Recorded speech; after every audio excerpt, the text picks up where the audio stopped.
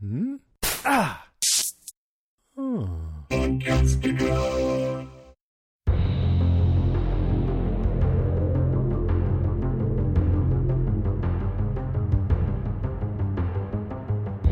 everybody, I'm Rima. And I'm Sean. And this is Strange Indeed, a podcast dedicated to the show, You. Today we'll be covering the second episode titled The Last Nice Guy in New York. I like that title. I do too. I feel like that's Definitely. a very like Sex and the City thing. Like that had to be a line in that movie, right? Or that TV show. Oh, you know what? Oh gosh, I've seen the entire series. I've seen both movies. I don't remember, but yeah, I can see where that would be appropriate. Hmm. Appropriate title for this episode, that's for sure. I liked it. Anyway, Sean and I were just talking about potty training and poop. Yeah. So y'all be glad for us to be jumping on the podcast topic here. Sean is currently going through trials of potty training. He's a little one. we're 3 times in the potty pooping, so hopefully we're getting past it. So we'll see. Woohoo! Go, little one. Well, I'll go ahead and jump in this week's episode. Yeah, The Last let's Nice move Guy in on. New York. And my number 5 is You're Not a Killer. Oh, how I wish I was. I'm not going to lie, Rima. I'm going to apologize up front. So I'm a little stuffy. So if I snuffle Okay. too much, I'm sorry. You're fine. Same here. But when I heard him talking about this, when I heard Joe say this, Yep. I almost wanted to be like, okay, if this is the first time he's ever done anything like this, I don't know if I'm going to like this as much as I thought I would. Oh, yeah? Okay. Because I felt like everything that led to him getting what the fuck was his name? What? Oh, I'm drawing a blank. Benji? Yeah, I've got it written down in 12 places. Sorry. If this was the first time he's ever done anything like that with Benji, I feel like it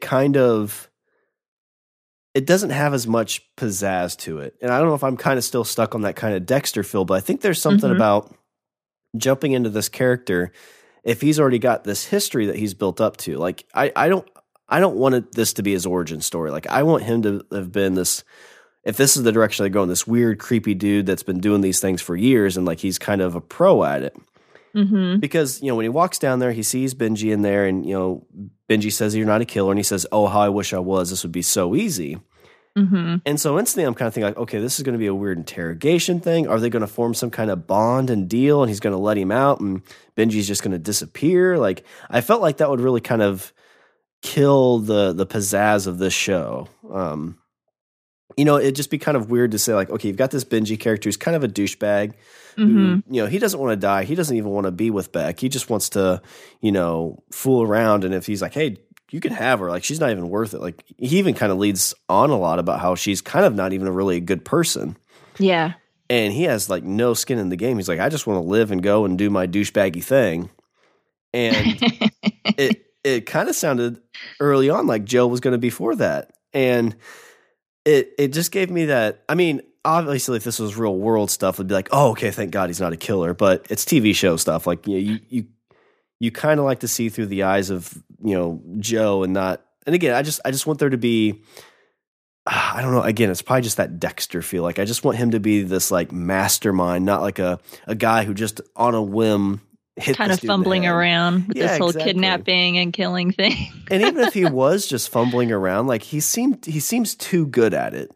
Yeah, he does. Yeah. Like I don't see how somebody who's like, oh my gosh, I love this girl, I'm going to start stalking her, could just be like he walked by her in numerous things in this episode too, which was kind of weird. Like he was kind of hiding in plain sight a lot. And so if he was doing that, and this was the very first time he's ever done anything like that, it seemed too fake. It seemed like not realistic.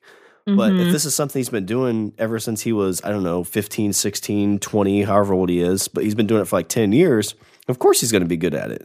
And we know there's this kind of ominous feel with Candace too. There's some stuff dropped with that you're kind of like, okay, what's this whole Candace story? Yeah. But well, and I definitely see where you're coming from, but I'm wondering if, because he's still pretty young, I don't know that we know their ages, but I'm guessing like mid-20s or, maybe mid to late 20s in that whole like millennial kind of generation is kind of what I'm feeling. But he's still kind of young. So while I could believe him, I mean, it's hard to say I would believe anything that Joe really says. I believe he believes it anyway, that he's not a killer. So, when he says that, and when it seems like it's like his first time, because he's got Benji in this murder basement, in this murder cage, and it's like, what am I going to do with you? I have you now. I didn't quite plan for this. It was like a spontaneous thing when he hit him, with the mallet, and now he's there, and he's like, now I don't know what to do with you. And he says that he's not a killer, but I think this is kind of an escalation process. We're kind of seeing an escalation. Maybe he hasn't killed before, but I am really suspicious of about the whole Candace story. Something seems off. He's, just kind of alluding to things that happened, and he seems even secretive about it, even though he's not. He's talking to us, through his dialogue or narration that we get to hear. But he's kind of talking like he's talking to Beck, like, oh, I can't wait to tell you about Candace. I will tell you about her. So it's like in his mind he's talking to her, but he's talking to us. So we're still not getting that full story. So it feels like there's something still off-putting about it, like something, not quite right, and maybe slightly sinister.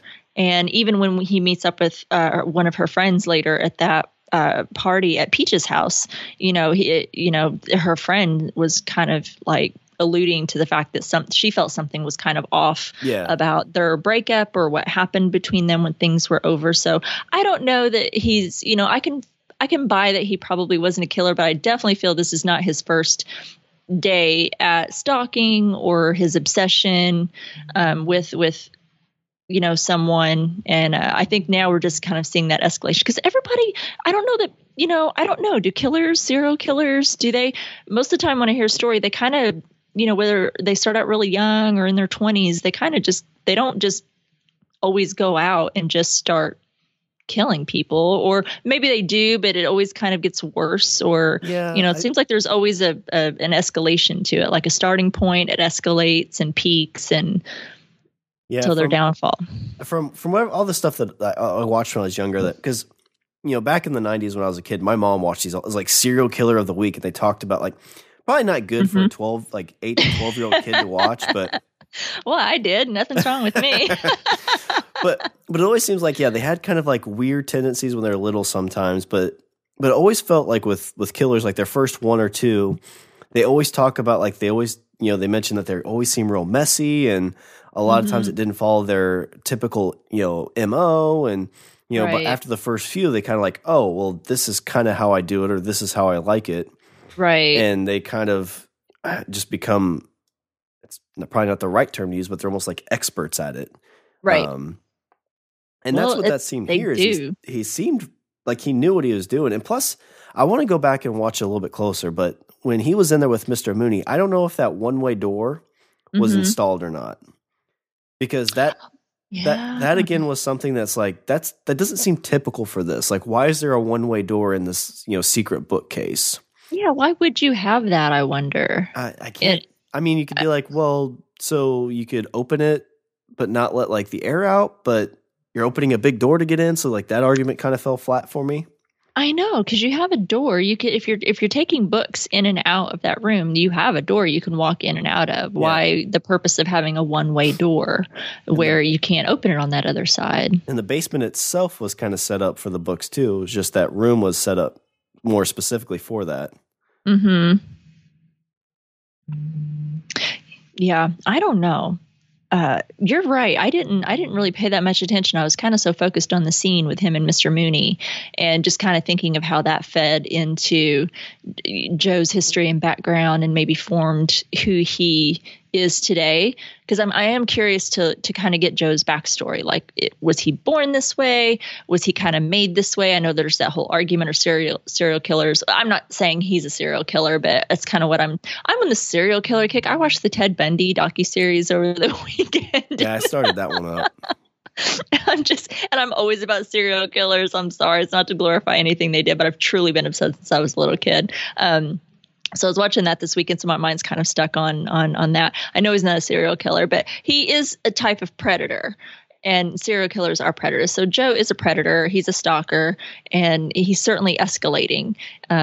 So I'm curious. I know there's that whole argument: are killers made, or are they born that way? So I'm curious to kind of get Joe's story. Like, we saw just a little glimpse of his, when he looks like he began working for Mr. Mooney, and that did not seem like very nice treatment. He was pretty harsh. He locked him in there in that little cage, and smacked him really hard about not reading the full series of the books. And it's like, whoa, did he learn that from this, or at least that part of him? Or so I'm kind of interested to get his backstory a little bit and see, how did Joe become who he is today, who we see today? Yeah, I'm excited to see that sprinkled through, because it kind of seems like some of the things he learned from Mr. Mooney, and again, I don't know this for sure, but maybe Mr. Mooney was, if he is a serial killer, was his first kill, and that's what kind of put him on this path. I don't know, but oh yeah, because where is Mr. Mooney? We don't see him. Yeah, and there's not much mention about him at all either.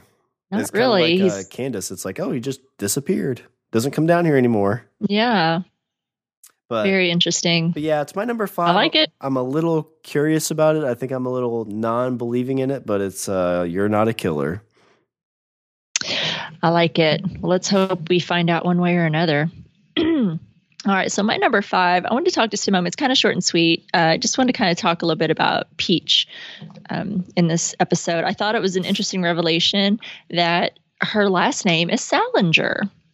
Beck almost seemed kind of embarrassed to say it, because she's like, well, she doesn't like to talk about it, that she's a Salinger. And he's like, J.D. Salinger? And for anyone who doesn't know who J.D. Salinger is, he was the author of Catcher in the Rye.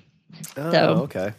Yeah, so that's who J.D. Salinger was. So, a strong family and well-known family, especially in New York. J.D. Salinger, lived in New York and was from there. And or I don't know originally, but I know that he spent a lot of time there and lived there for some time. So big prominent family.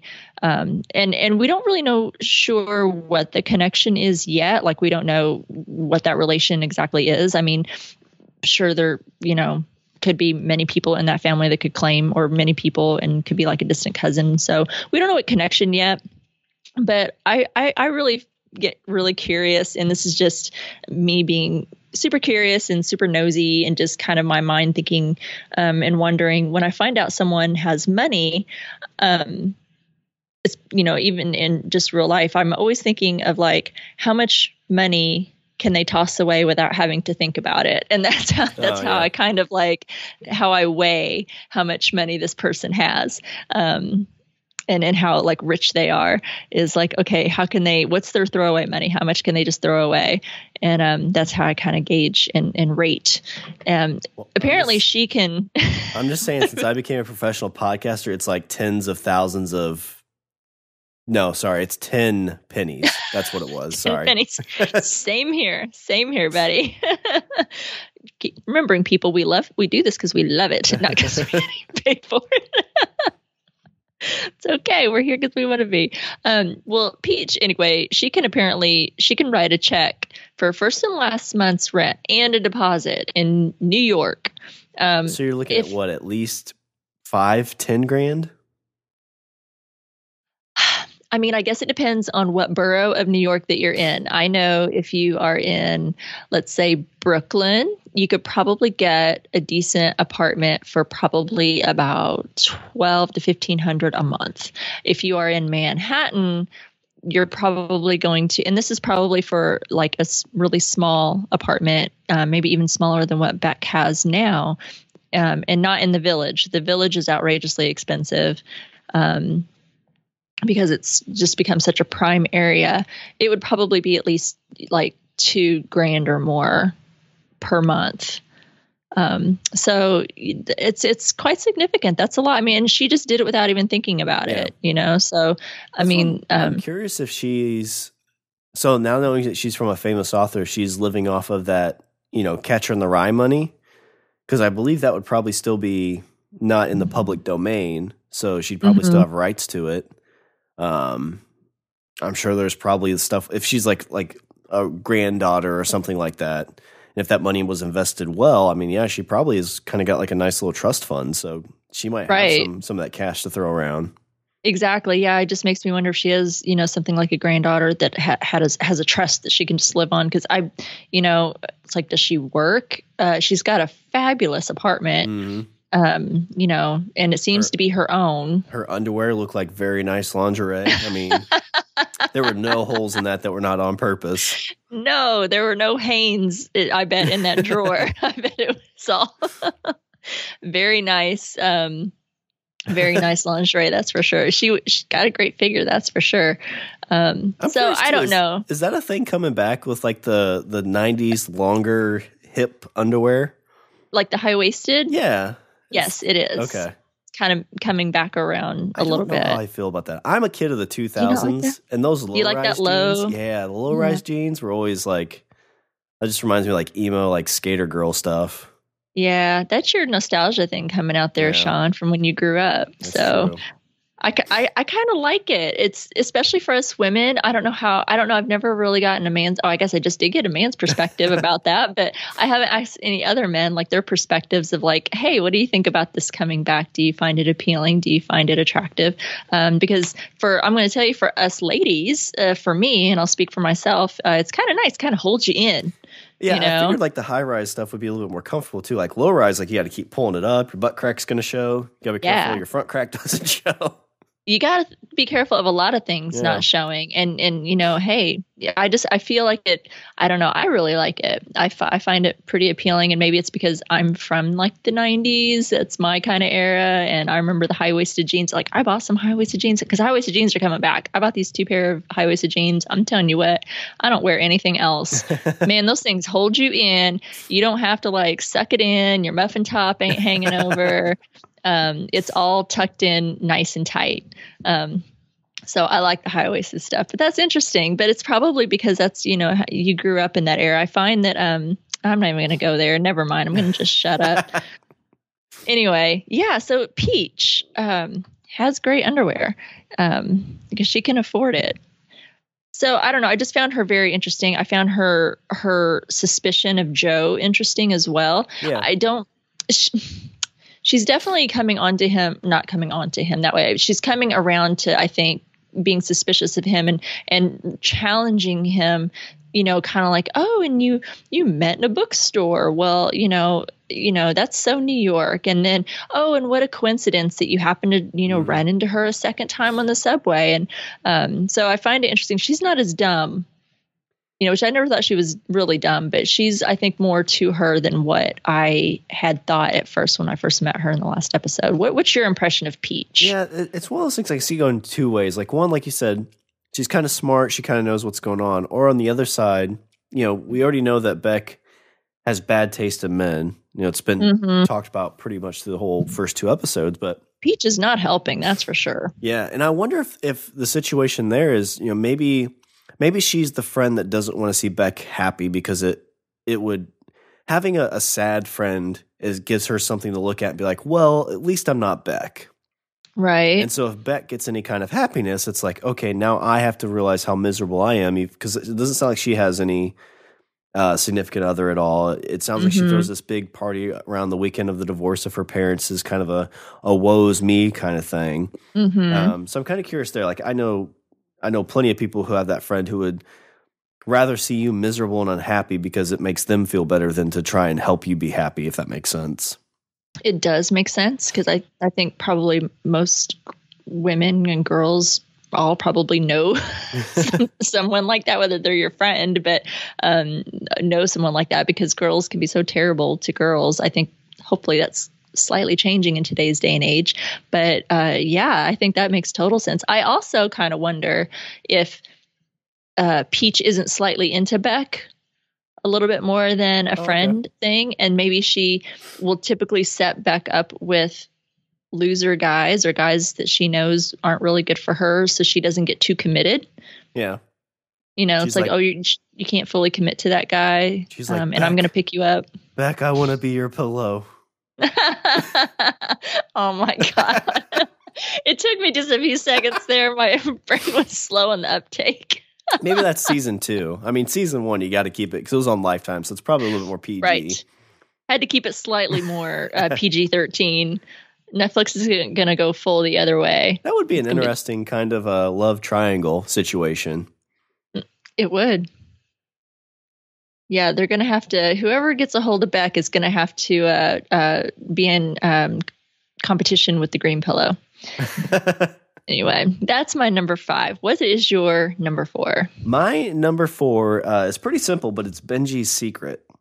So, and this, this kind of goes in my my number 5 a little bit, but, as we talked about Joe talking about like he's not a killer, and then a few bits into this episode, we learn that Benji has a secret. So he gets Joe to go and find his tape, or I guess it was on a flash drive, that shows this event. I guess it was like a frat house or a pool party type thing where they basically, I don't know if they basically did, but they essentially killed a kid. And I don't know if the kid was gay or if they just were being very homophobic towards him or what it was, but this kid died. And because Benji is from a lot of money, they're able to kind of bury it. I don't know if they probably settled out of court with the parents or they just completely hid it. I'm not sure, but got him off scotch-free. And Benji kept the video of this, I don't know, as some kind of like trophy or some kind of like just, I don't know, if maybe if he feels miserable, or maybe that's why he's miserable because of this, and he keeps that as a reminder. But at that moment, Joe knows Benji's secret, and then Benji kind of has a secret about Joe, the fact that he tried to, not necessarily murder him, I guess, at this point, but had him kidnapped.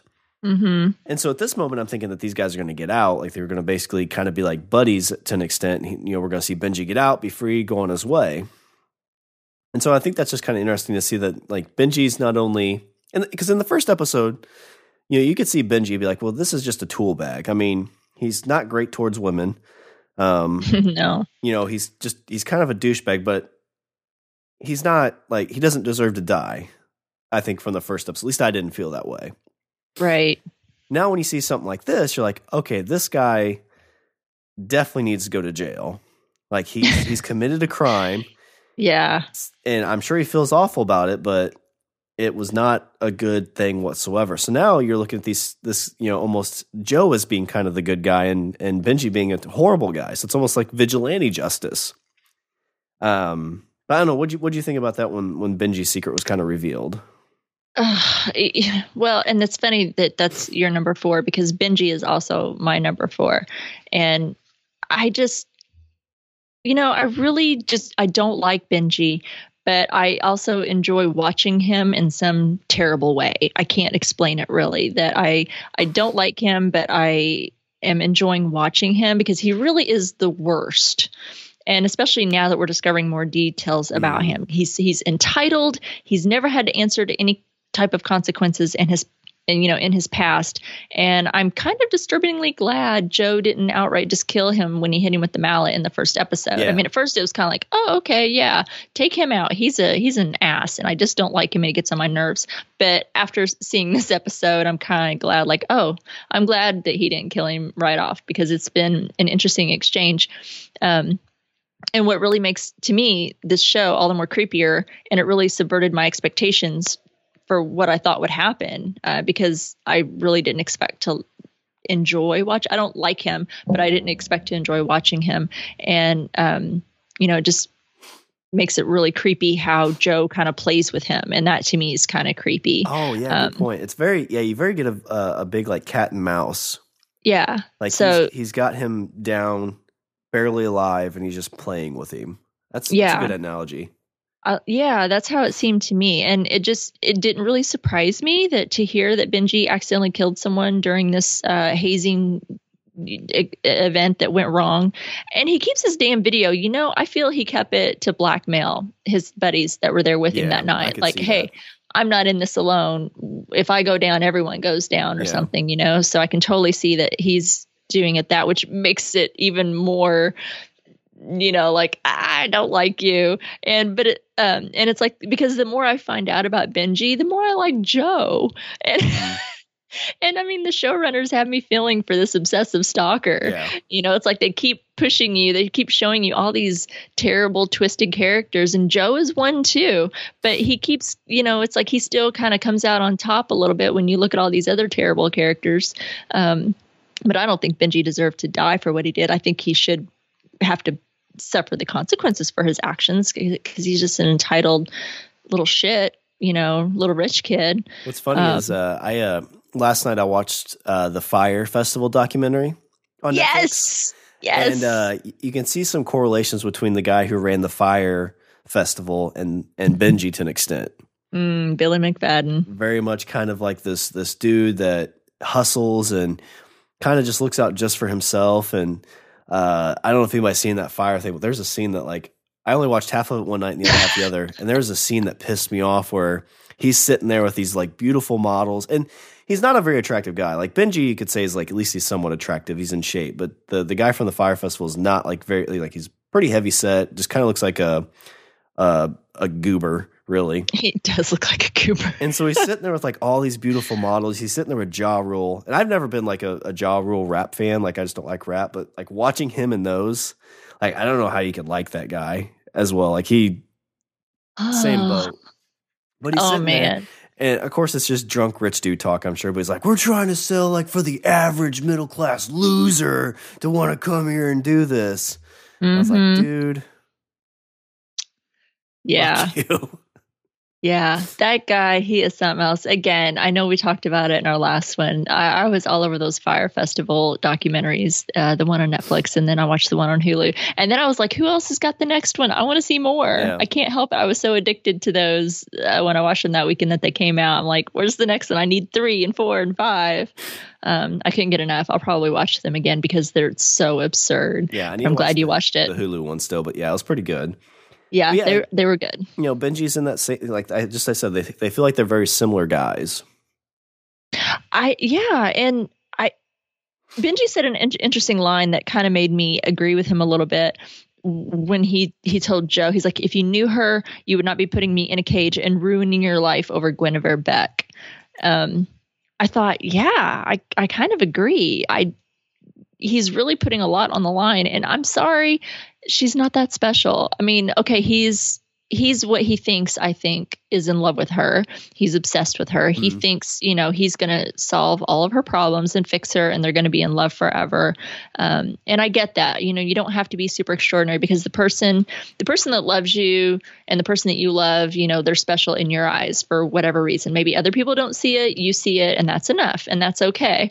But to ruin your life over someone and doing what Joe is doing, that's pretty steep for someone who, in my eyes, Beck is pretty ordinary and not worth it. Honestly, why doesn't he just do like the old style romantic thing and just cut off one of his ears, send it to her in a box, and there you go.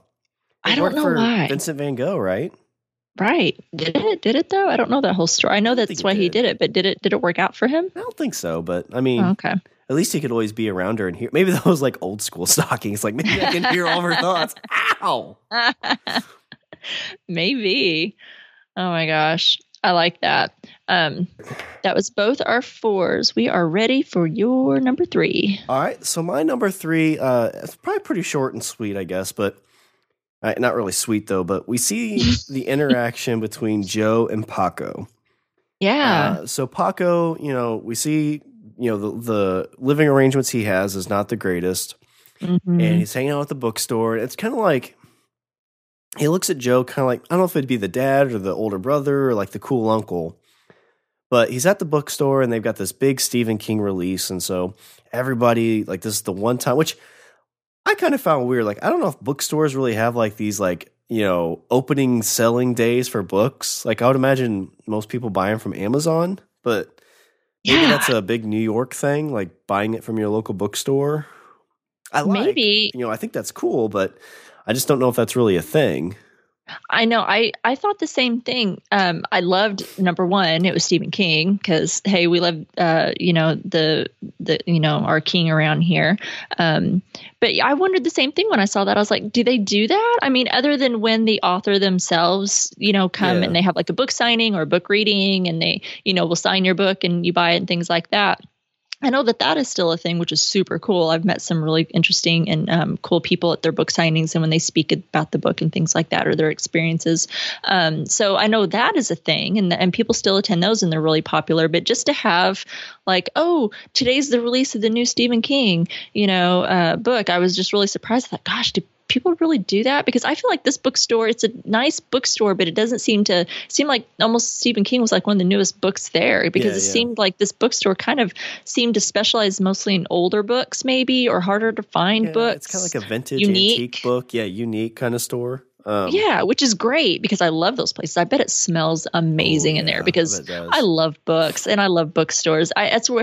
Damn it. And that's one of the reasons, just as a side note, I have such a hard time hating Joe. I do. He's deplorable. What he does is terrible. And I don't agree with what he does, but it's so hard to hate him because he loves books so much. And that is the way I am as well. And I just love books. So I bet it smells great in there. But I thought the same thing. I thought it was kind of strange to have that opening. And I mean, it almost looked like the angle that they had this really long line of people out the door. Yeah. And then once it flipped to the other side, it looked like maybe like 3 or 4 people were lined up to get the new Stephen King, but they were selling out in their box. They're like, oh, we need another box. I made cookies. They're not for me. Good old Ethan. But yeah, so Paco's there and he wants to help. So he's like, oh, I'm going to go get more books downstairs. And so he nabbed the keys from Joe and runs down there, and Joe catches him just in time before he gets down there and, gives him that like very stern shake. It is kind of like very just aggressive with him. And I mean, knowing Paco's life, like I'm sure that happens a lot. And if somebody you feel like cares about you does that, you're just kind of like, okay, I was already kind of broken. Now I'm really broken. But he does come back and apologize to him about it, which was a kind of a touching little moment there. Like it was kind of that Joe knew he did something wrong because in his past that happened to him. And we see that flashback with Mr. Mooney locking him in that book cage and smacking him too because he only read The Wizard of Oz because, he's swine who only reads Wizard of Oz, not the other ones. Right. But I thought it's a little bit, it's kind of interesting to see that kind of reaction between both of them. So it was just kind of, my number 3 is just Paco and Joe's interaction. I know. And that's another thing. I mentioned his love of books that makes it hard for me to hate him. And his relationship with Paco is another thing. It's like we see him do all of these, lovely things. And he seems so genuine, this one side of him, that we see. Now, if we could only get rid of the stalker, obsessive, side of him, then he'd be really the last nice guy in New York. So I really love that relationship that he has with Paco. I mean, sweet little Paco, how he just smiles at him when, Joe hands him this book and, leaves him a snack and he gets up and walks away. And then when they're in the bookstore and he hands him Frankenstein, and Joe gets up and walks away, and just that, you can see that admiration, in Paco's eyes. And so I really love that about Joe because Paco clearly does, like you said, he does not have the ideal home life. He's got a pretty rough childhood. I'm sure his mom, really loves him. There's no question about that. But she has a man in her life that seems pretty toxic and not good for Paco to have around. So he has it kind of rough. And it's really sweet how Joe gives him attention. He feeds his love for books. And I like that he's giving him like really good stories to read, like really good classics, to read and learn from. So gosh, it's hard to hate the guy. Why do you make me want to love a stalker? Anyway, I like that. I like that thing with Paco. And I think we got a little bit of a interesting side. You really kind of saw Joe lose his shit just a little bit there with Paco. And I thought that was kind of interesting because even we haven't really seen that. I mean, Joe seems really pulled together. I mean, he's got this guy locked in his murder basement and he seems to just be taking it in stride. He's pretty calm. Now he's saying like, oh, I don't know what I'm going to do with this guy, but he doesn't seem to get riled up. He doesn't really allow Benji to really piss him off or he doesn't react to a lot. I mean, he does say he responds, but he doesn't like react, in a real angry way like he did with Paco when he caught him going down to the steps. So I thought that was a really interesting reaction that he, and I don't know, do you think that was more for Paco's benefit? Like, I don't want him to see, like, he doesn't want to be found out, like, somebody's locked up in the basement and shouldn't be, or do you think that he just didn't want Paco to realize that he's a bad guy? Like he didn't want to look bad in Paco's eyes. I think it was more just not getting caught. Yeah. It's kind of that whole thing of I mean, you always see in like serial killers and stuff like that, and you always wonder, like, they know they have to be doing something wrong, right? Mm. And even the ones who somehow can justify it in their heads, I feel like, why do they hide it? Why do they keep it away from loved ones? Is obviously because they're doing something wrong. I feel like that's what was happening here. Like, in his mind, he's doing the right thing by kidnapping Benji and keeping him away from Beck. But when somebody's going to find it, it's just kind of that realization of like, no, I'm doing something wrong. That's why you can't see this. I don't think it's I'm going to look bad in Paco's eyes. It's more I'm going to get found out. That makes sense. Yeah, because it's right. And he seems to always find a justification and as to why he's doing the things that he does. And he doesn't seem to make that connection. Like, we can sit here and look at it and go, dude, that's messed up. He doesn't seem to have a problem with having Benji in the basement, but as soon as he knows he might get found out, he kind of freaks out. So I thought that was an interesting reaction. And I think we got a little bit of the true Joe kind of, he's cracking just a tiny bit, I guess we've seen it twice, kind of. The first time was when he swung that mallet, and that was not a nice Joe swing. That was a vengeful, hateful swing. And then this moment here. So, but yeah, my number 3 is just Paco. I like it. Sweet little Paco. My number 3 is the professor. Ooh. Slime bag professor who tries to get his way with a student and just becomes a complete slime ball in the process. I really didn't like the way when he flashes his wedding ring and then says, "I'm safe." I'm like, yeah, of course you are, you dirtbag. Yeah. That's disgusting. And he gets all handsy with Beck, and then of course wants to take away her TA spot and not allow her to reassign to another professor after she rebuffs him, during that dinner that they had, which, was, terrible. And then we find out, of course, that Beck was not, the first person that he's done this to. And I just, it just makes me so angry, this role that he put her in, and to see how things have kind of changed. I just really like how she kind of flipped it on him. And in so much of like today's time with the Me Too movement of, I think years ago, 10 years ago, or even just a few years ago, he could have just been like, whatever, it wouldn't have meant as much. But I think with today's, climate that we currently have is why he definitely kind of changed his mind and, realized that she meant business and that these girls did exist, and he knew he had done something wrong and, turned the tables. But I just really didn't like it. Not that I'm loving Beck or anything, but I like how she stood up for herself and, kind of called him out on his bullshit.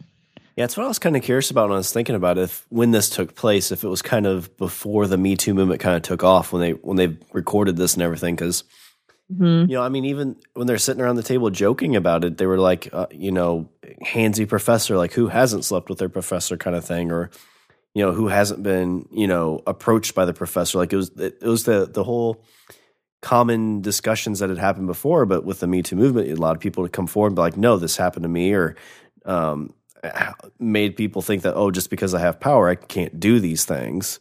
Yeah. So I was trying to figure out when this was shot and everything. It might have been just before that was kind of the taking place. So I'm curious if it was shot during, it'd be interesting if they kind of interjected that into this story, because it seems like they probably released about the same time.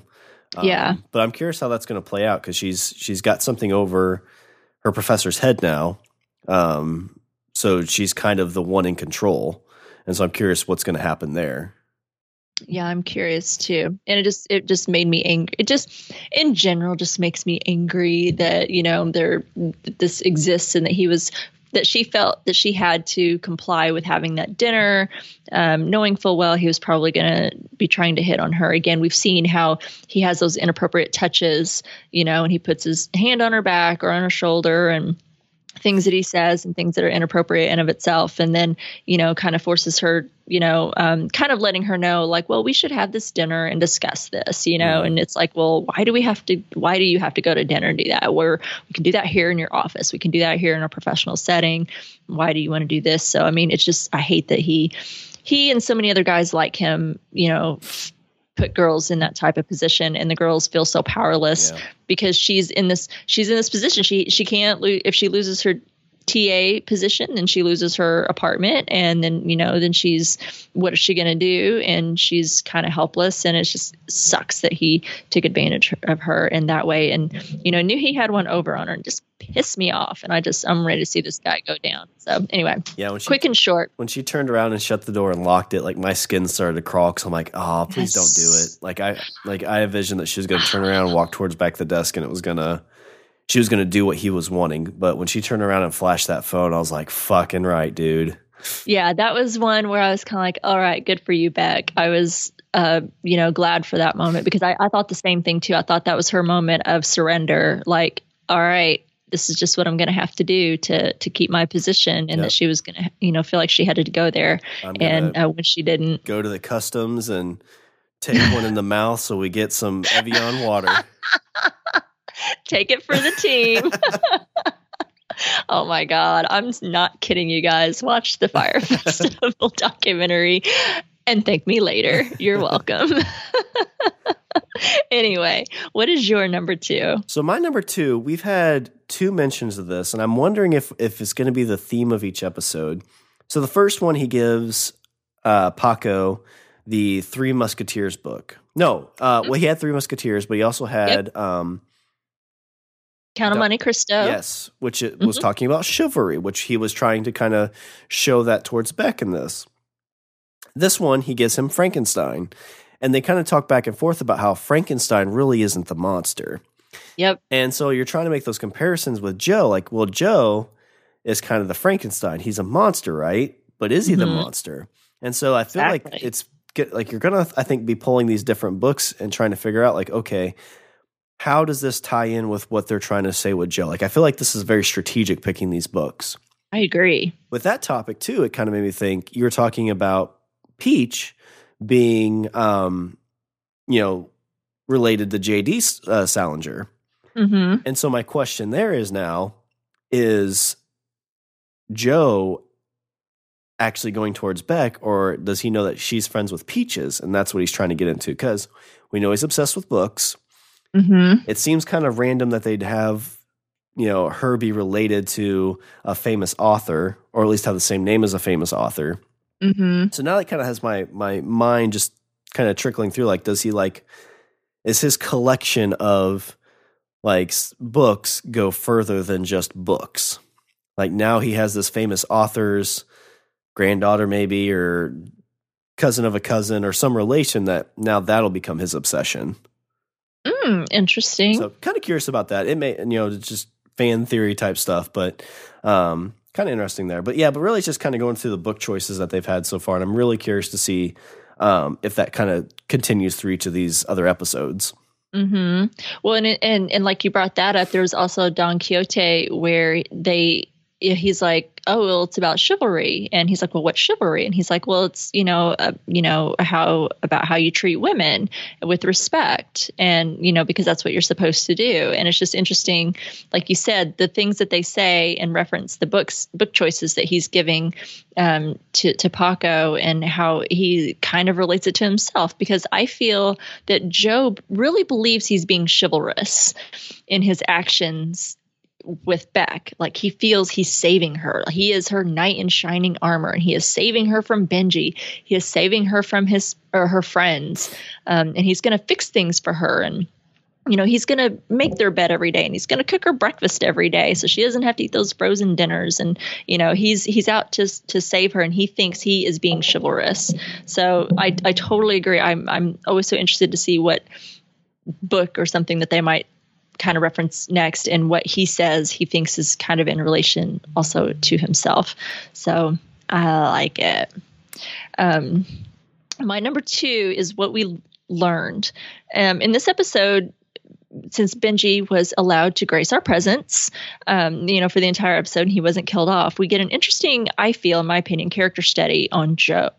I feel like we're getting a lot from Benji and kind of learning about him a little bit, but we're also, in that reflection, I feel like we're getting a little bit of a study on Joe, because you're getting a little of Benji and then Beck from Joe's perspective, but we're also getting to know Joe.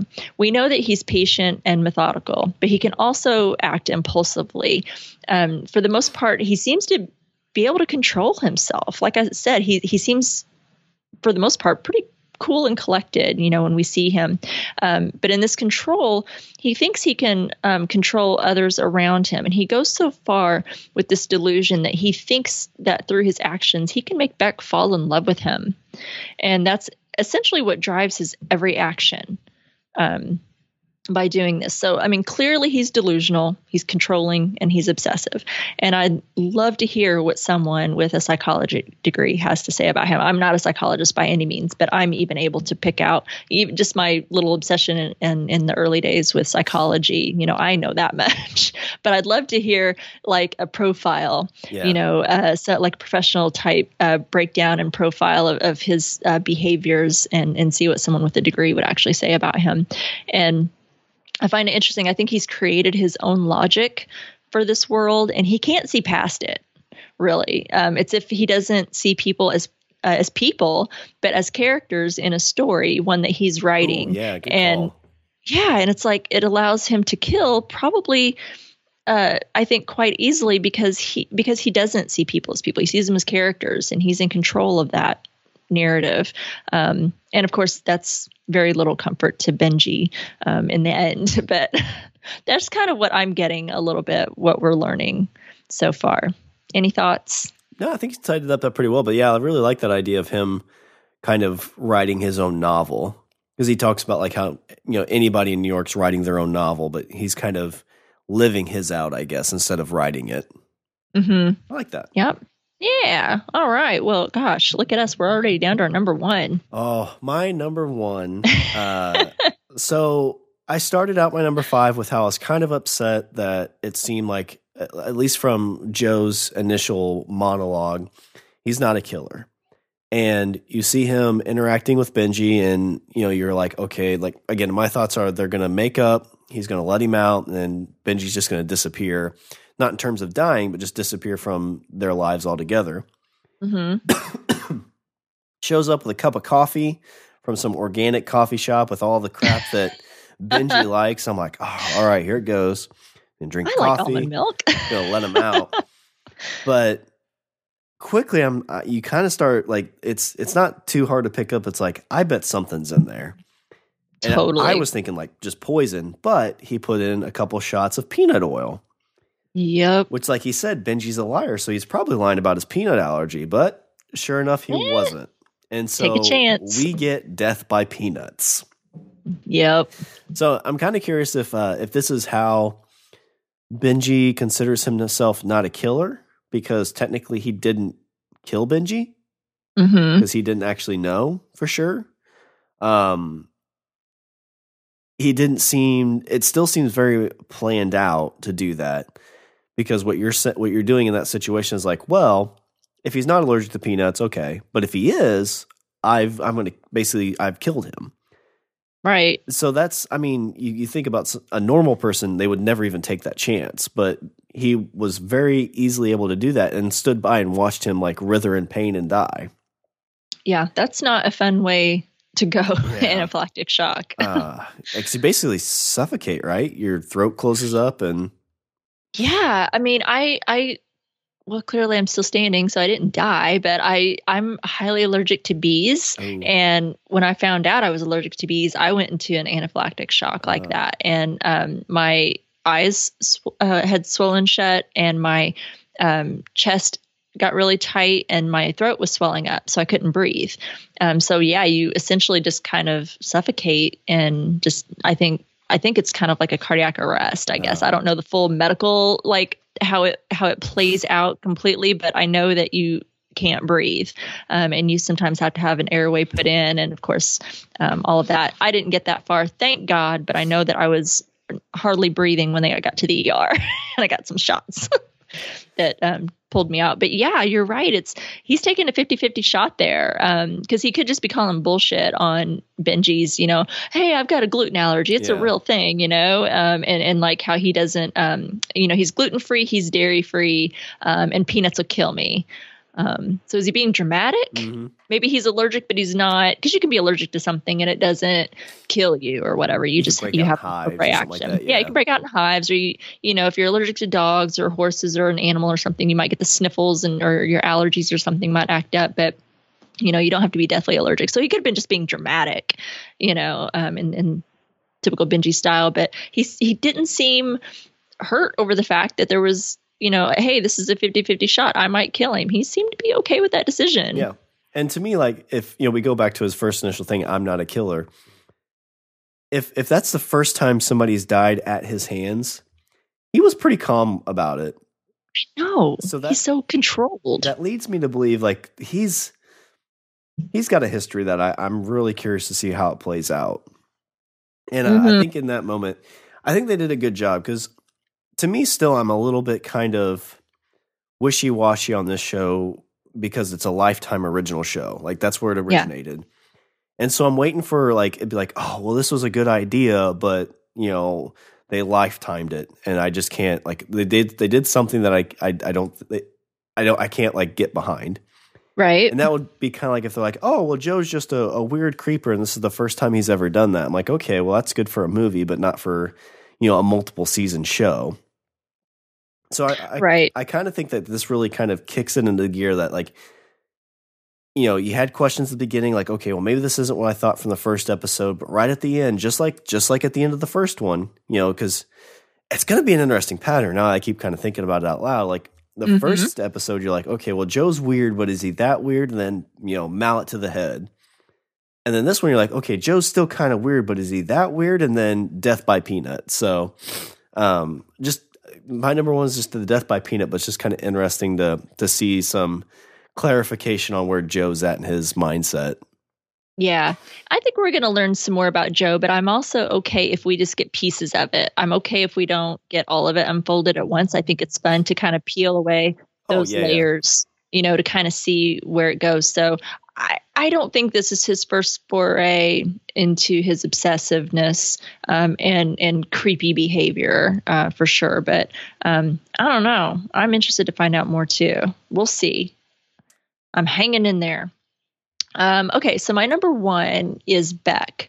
I've mentioned this before. I've said it earlier. I'm not a huge fan of hers for sure. I find some of the things that she does distasteful for sure. But I think in this episode, it was just a little bit different because I feel like I could relate to her in just a little bit in this episode, because what we get here in this episode is two men trying to take away her autonomy.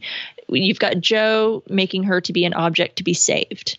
The professor, threatening to strip away her TA position and forcing her into another role, which narrows her options when she rebuffs his advances. She goes and she finds these other women that the professor, this is the distasteful part, by the way. She goes and finds these other women that the professor has pulled the same stunt with. And she presents them to the professor, which, as I mentioned, may not have mattered a few years ago, but with the Me Too movement, it definitely forces the professor to, reconsider her being transferred to someone else. And I can't help but wonder, this is what bothered me about that, is I can't help but wonder about the women that shared their story with Beck in the hopes that the professor would be exposed publicly for his transgressions, and only to find out Beck's pretty much just doing it for her own end. I can't say It kind of sucks. I mean, I don't know. I don't know that we'll see that in a different episode, or if something will come out of it. If I don't blame her necessarily for gathering the information and using it to her end, like to say, hey, asshole, I know these things about you and I'm going to expose you. And, this is what's going to happen, not what you say is going to happen. But I really hate the fact that she probably told these women who were too scared to come forward themselves, and maybe thought that they were alone in their story, and were afraid to come forward alone. But was like, hey, I'm not the only one. And, if you're willing to share your story, or if you're willing to gather some stories and bring it out to the public, I will share my story. And then to think that she doesn't do that, and really only did it for her own benefit, just angers me even more, because I'm like, come on. But anyway, and then of course she then at the end finds herself falling for Joe, because on the outside he is perfect, right? I mean, yeah, when you look at it from Beck's perspective, he seems perfect, and he probably does seem to her the last nice guy in New York. We are the ones that know he's not what he seems to be. So, well, he's that. I don't know. I mean, it's kind of like, again, like we talk about rom-coms. I mean, he saved her life. He's a bookstore guy. He doesn't have social media. He's kind of all the things that I'd be like, wow, is this real life? Yeah. This is why I have trust issues, and I just don't believe anybody, because to me, he's just too good to be true. That's why I'm skeptical of everyone. But anyway, that's my number one. Do you have some notes? I have one big note.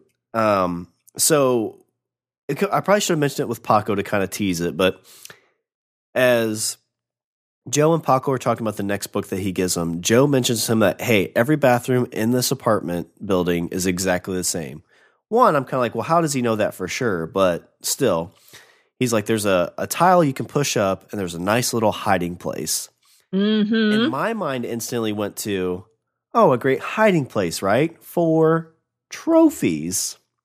Ooh. And what we see at the very end of this episode is him taking, I believe it was the flash drive from Joe's, or was it the phone? I know he did the phone. It was the phone, I think, yeah. So he takes Benji's, I'm sure it was Benji's phone.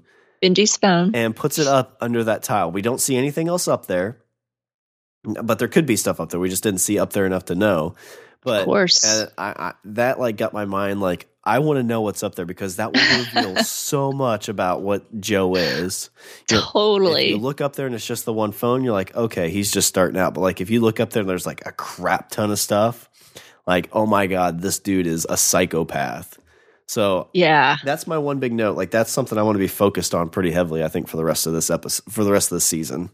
I know this show does a really good job of putting things out there, and you just know this is going to pop up later. This means something, just like when we saw the glass cage, in the basement, you were like, that's going to be coming up again, in this series, whether it's the next episode or whether it's a couple episodes. We've been introduced to, you don't just get introduced to a glass cage or whatever it's made out of, this murder cage, in a basement in New York without it coming up later. When Benji tells Joe that he's got a peanut allergy, I feel that's going to come back into play again, right? And then when he tells Paco, oh, there's this great hiding spot. Well, that's because Joe clearly has something hidden in his. It's interesting, though, that he knows when he says every bathroom in this apartment building has, this ceiling tile that you can move. It's like, how do you know that every single one has that? Have you been in all of them? He probably has. He's probably spied on all of them. Anyway, good note. Yep. Do you have any notes? I do. I've got a couple. I just want to make a comment, especially in this episode. It just cracks me up. And I've seen some really funny memes on the internet about this as well. And that's Joe's in-person spying. So he does a lot of this behind-the-scenes spying on social media. But his in-person, like when he's standing right outside of Beck's window, like literally right on her sidewalk, and he's just standing right there. It cracks me up because it's like, is it just me, or does this dude like stand out a little bit? Yeah, there's a couple times we like walk past each other, and it's like, how does she not realize that's who it is? I know, and I don't know. Maybe it's a New York thing. I've been to New York several times. My daughter went to school in New York, and so I visited multiple times. Clearly, I'm not a native, didn't live there for a long period of time, but I'm a really good observer of things. And, I feel like it could probably work in New York. I feel like, people aren't paying attention to you at all. People don't give a shit about some dude standing off to the side being kind of creepy or whatever. They're doing their thing. They're busy. They got things to do, places to go. But if you're in my hood, I can promise you that dude is going to be standing out. Like, he's going to stand out like a sore thumb. So I just thought it was kind of funny how obvious some of his spying was. I really liked Joe's fake tweets as he was tweeting as Benji on his phone. Yeah. He was sending out these tweets just so people weren't getting suspicious of him being missing. Like, oh, he's just out partying and he's just kind of MIA a little bit. And I like how he spelled "your" wrong in his fake tweet. He put Y-O-U-R instead of Y-O-U apostrophe R-E. I love that because it seems appropriate, right? I feel like that's totally what douchebag Benji would probably spell "your" wrong and use it inappropriately. I'm a grammar. I get stuck on grammar, and when I see people like misusing words like that, it just really gets me. I like the whole exchange with Joe and Peach, how they kind of taunt each other. She kept calling him Joseph. Yes, I love that. Peaches. And he's like, she did it like 2 or 3 times, and he's like, it's Joe. And then finally he hits her up with Peaches. And she's like, it's Peach. So I really like that. I think they have that back and forth that is just interesting. I was super crushed when Benji tore through all those books. Yeah. Ugh, that hurt. Like I said, I love books. To see that just broke my heart. And then I loved Joe's end there with Joe, and he said, when he's telling Benji, he says, what you said about Beck basically being a gold digger, I was just being honest. That's all. And Joe says, what you are is wrong. I go so far as to say you create the problem when you assume the stuff, when you treat her like trash. You cast her in a role that isn't her, and you trap her in it. He says, I'm so done with her. And Joe's like, well, so say I can trust you. I've got the video, right? I mean, solid, maybe. The thing is, it doesn't make up for the damage you've done. If it was between you and me, Benji, honestly, I would roll the dice. I would. Like you said, I'm not a killer. And then he gets that pause, and there's that suspenseful music that plays. And he said, but this is about her. And then he goes on to describe, he's like, maple almond latte, 2 stevia, 2 tablespoons of peanut oil. Could have gone either way. He's lied about so many things. Who knew the peanut allergy was real? Guess Benji's going to die an honest man, like he said. I just love that whole exchange. I like what he had to say it again, where Joe just really thinks that he's doing this for Beck and to get her to love him and to win her over. And he's not just now eliminating Benji. He thought that just kind of keeping Benji away and saying, look, he's out with other girls. He doesn't love you. He's not interested in you. He doesn't care for you like I do. He thought that was going to be enough, but he kept seeing how Beck was still drawn, like still worried about Benji and still being drawn to him. And now he sees that he's totally got to eliminate him for not just, now that she's even starting to come around a little bit, he still thinks he's damaged her and he must pay. Interesting, but I love those lines. They're really good writing, I think. I agree. In the series. So I'm really liking it so far. So that's all my notes. Nice. Another good episode. I like that. Definitely pumped for episode 3. Like one of those shows that when it gets over, you're like, oh crap, is this actually over? Okay. And you really just want to plow right into the next one. I know. To me, they really do pace them out really well. You get a lot in these episodes, and I mean, they don't feel like 47 minutes long. I know I'm not saying exactly 47 minutes, but they're all around that time. It goes by so quickly. I'm having a good time with it.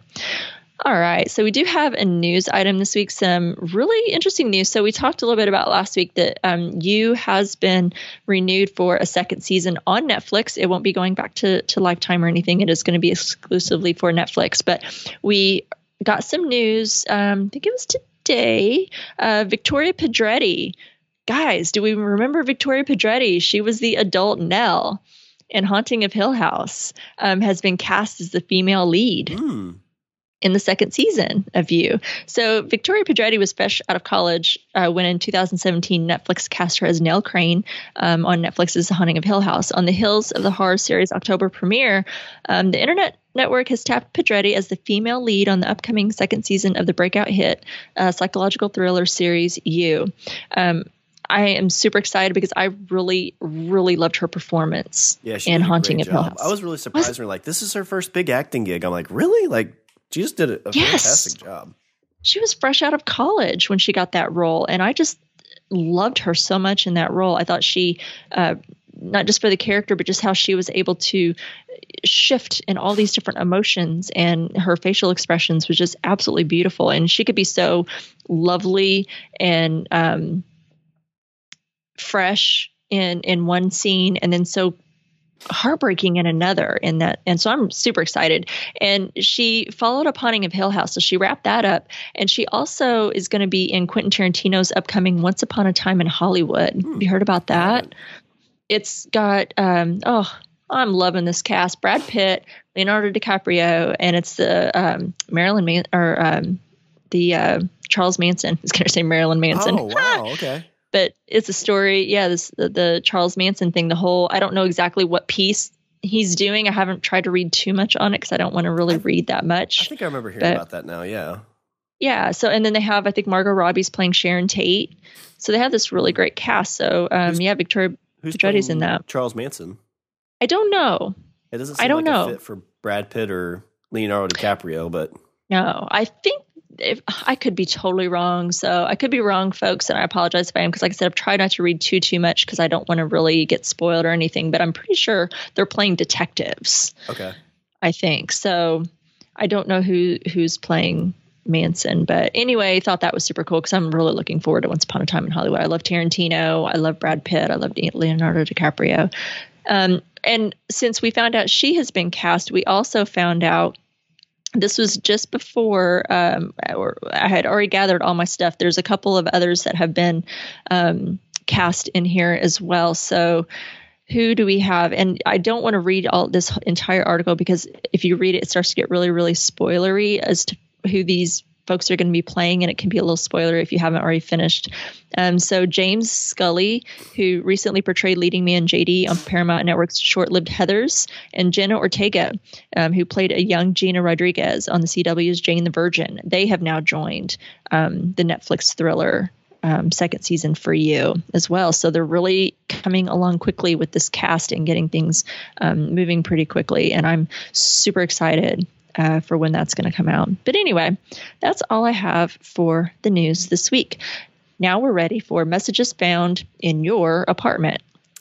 All right. So I think Rima pulled this one out of Laura Willie Swink's apartment. So from the first episode, I was afraid the series would be your typical movie of the week, creepy stalker obsesses over clueless victim series. But episode 2 kicked it up and added way more dimensions to what could be a very typical show. Beck has become way more interesting to me. Is she the thoughtful artist Joe imagined she is, or is he just becoming a victim of his own obsessive narrative? And for that matter, are Beck's friends the shallow socialites he believes them to be?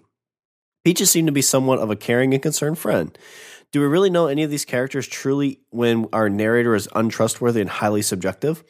And just like the novel Frankenstein that Joe gave to Paco, it's clear he sees himself as a sympathetic monster who is the hero of his own story. And that final scene, Joel rolling the dice to test Benji's penchant for lying as a device for murder, was a fairly shocking and unexpected twist. Okay, you got me. I'm hooked. Oh, I love that. That's really great feedback, Laura. And I agree with everything that you said. Yeah, it's true. We are only seeing Beck's friends, which I don't think very highly of them at this point, but we are only kind of seeing them from his perspectives or Joe's perspective. And that's kind of twisted, we're finding out, right? Yeah, and that's one little weird thought I have is you'd mentioned he had walked past Beck in multiple scenarios and she didn't realize who he is. Mm-hmm. What if these interactions he's having with her, on dates and things like that, are not really with her? He's envisioning in them. It's maybe he's walking down the street with her, but he's on the other side. Or when she came into the bookstore, she actually came in to buy a book, and she didn't actually kiss him, but that's what he envisioned. Because we've seen him imagine these things in the first episode. So that's kind of what I'm wondering, if he's not really having these actual interactions with her, he's envisioning them. Interesting. Gosh, I would go for just about anything in this. It's all kind of twisting and in its own way shocking, but that wouldn't really surprise me at all. I like it. Okay. Well, we've also got an email from our good friend, Steve Brown. Hi, Rima and Sean. It's Steve, and I just finished watching The Last Nice Guy in New York, and it's kind of funny because as I began the episode, the first note I wrote was Candace with a question mark, and then of course, about midway through the episode, or maybe 3/4, however far it is, we meet the girl Maddie, and we don't learn anything about Candace, which pissed me off. Oh, I wanted to find out something. Okay, she's gone to Rome, or at least her friends think she's gone to Rome. But what really happened to her? Interesting. Notice that Jo has really idealized Beck in this. Everything she does is positive. Everything she does is good. He's totally idealized who she is. There is something good to him about being content. The problem is that he's not really content. Jo's not really content because he's trying to find more depth in Benji, and it's not there. Those two things have nothing to do with each other. He's not really content. He pretends to be content, but he's not. And he was seeking to find something in Benji that's not there. As soon as Beck said, "Oh, I'm glad we're friends," it broke my heart. I've heard that before, and not from Jo's position, but I'm just saying that's a hard phrase for anybody to hear. Question: Did Paco? It looked like Paco had a shiner when he was sitting on the stairs there. It looked like maybe he'd been punched, had a bruise on one of his eyes.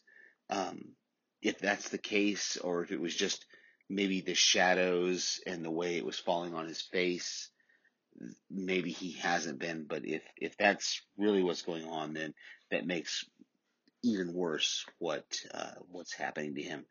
And then, of course, we get the big thing of Jo. I'm going to admit, as soon as Jo handed him that coffee and he started drinking it, I said, "Oh, he poisoned him. He poisoned him." And so it's interesting. I'm wondering how he's going to get rid of the body now. Yeah.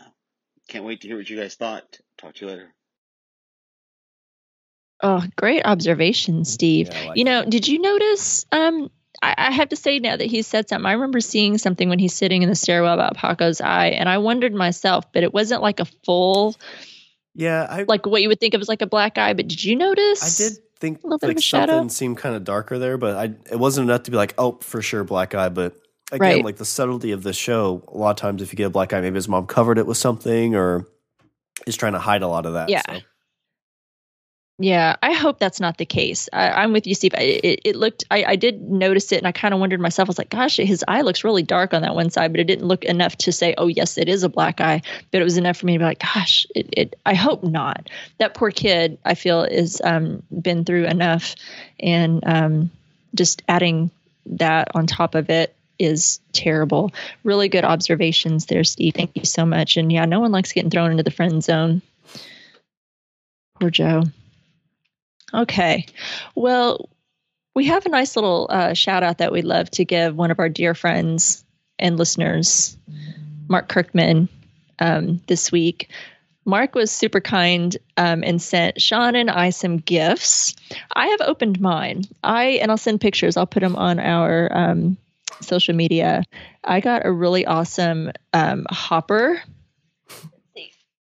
Lifted up here, Chief Hopper from Stranger Things, and it's a McFarlane toy, so it's super awesome, and I'm loving it so much. Everybody knows my obsession with Hopper on Stranger Things, and there's also a gift here that I have for Sean from Mark that I have. It hasn't been opened, so is it like Christmas morning? Yes. Is it like Christmas morning? So Sean can see me, so I'm going to unwrap it as we're talking. We're going to do like a little unboxing here on the podcast. Sorry, you're going to hear some paper tearing. What is it?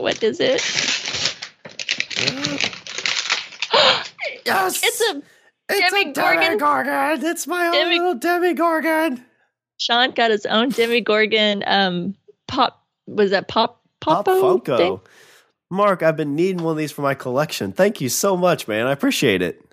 Yeah, that's awesome. Yeah, thank you, Mark. He sent us some other goodies that I don't know, you guys might be able to get a little piece of. So be looking out for some fun little giveaways that might be coming up super soon. I'm not going to let the cat out of the bag. You're just going to have to keep listening and watching and follow our social media to see what we have up. But thank you so much, Mark. You are super kind and super generous as always. Thank you so much for our fun gifts. Yeah, thank you very much. That's super. You didn't have to do that at all, but like really, really appreciate it. Thank you very much, man. I know. But we always appreciate gifts and bribery. Teasing. You don't have to get us anything. It's very sweet and thoughtful. He is just that awesome. Mark has a very kind and generous heart. So thank you for that, Mark, so much. It means a lot. Thank you to everyone for your awesome feedback. I love getting everyone as obsessed in the show is me. So I love hearing all of that stuff. Thank you guys so much. Yeah, thank you guys. It's kind of like we're the people at the office that are like, you have to watch this show, but except like people at the office not watching the show, all of our Strange Indeeders watch it with us, which is awesome. I know. I love these guys so much. I've heard a couple of times that, I haven't watched the show yet, and I wasn't sure if I was going to, but now that I've heard you guys are going to cover it, yes, I'm going to watch it. Yeah. And that just makes my heart swell. I mean, my heart is so full when I hear that kind of thing. It really means so much. And also, it feeds my ego just a little bit because I am that person that is always grabbing people. You have to watch this show if you haven't figured that out already by me obsessively telling you. Your Netflix watching. That's right. I like being in control just a little bit. Anyway, thank you guys so much. We love you. All right. So next week we'll be covering the third episode from Netflix TV show You, titled Maybe. So the description for this episode is Beck isn't certain that Joe is the one, so he sets out to prove he's boyfriend material. Balancing this important time in their blossoming relationship with the tricky maneuvers he's been pulling behind the scenes proves challenging for Joe. Oh, wonderful. We get to see him lose his shit a little bit more. She's going to go back to the bookstore and be like, I've always wanted to do it in a basement. And he's like, it's being remodeled. Let's go find another basement. We're really excited for you to follow us into that book basement. But until then, you can follow us on Twitter at StrangeTcast. You can like us on Facebook at www.facebook.com/StrangerTcast. And you can check us out on Instagram at strange_indeed_pod. You can email us at strangerthingscastpod@gmail.com. And you can also find us on the TV Time app. And you can find Strange Indeed and a bunch of other great podcasts like House Podcastica at podcastica.com. Make sure you go out and leave a review for Strange Indeed and any of the other great Podcastica podcasts on Apple Podcast. Speaking of great podcasts, make sure to check out Sean and his other podcast, The Language of Bromance, that comes out every Sunday. Yeah.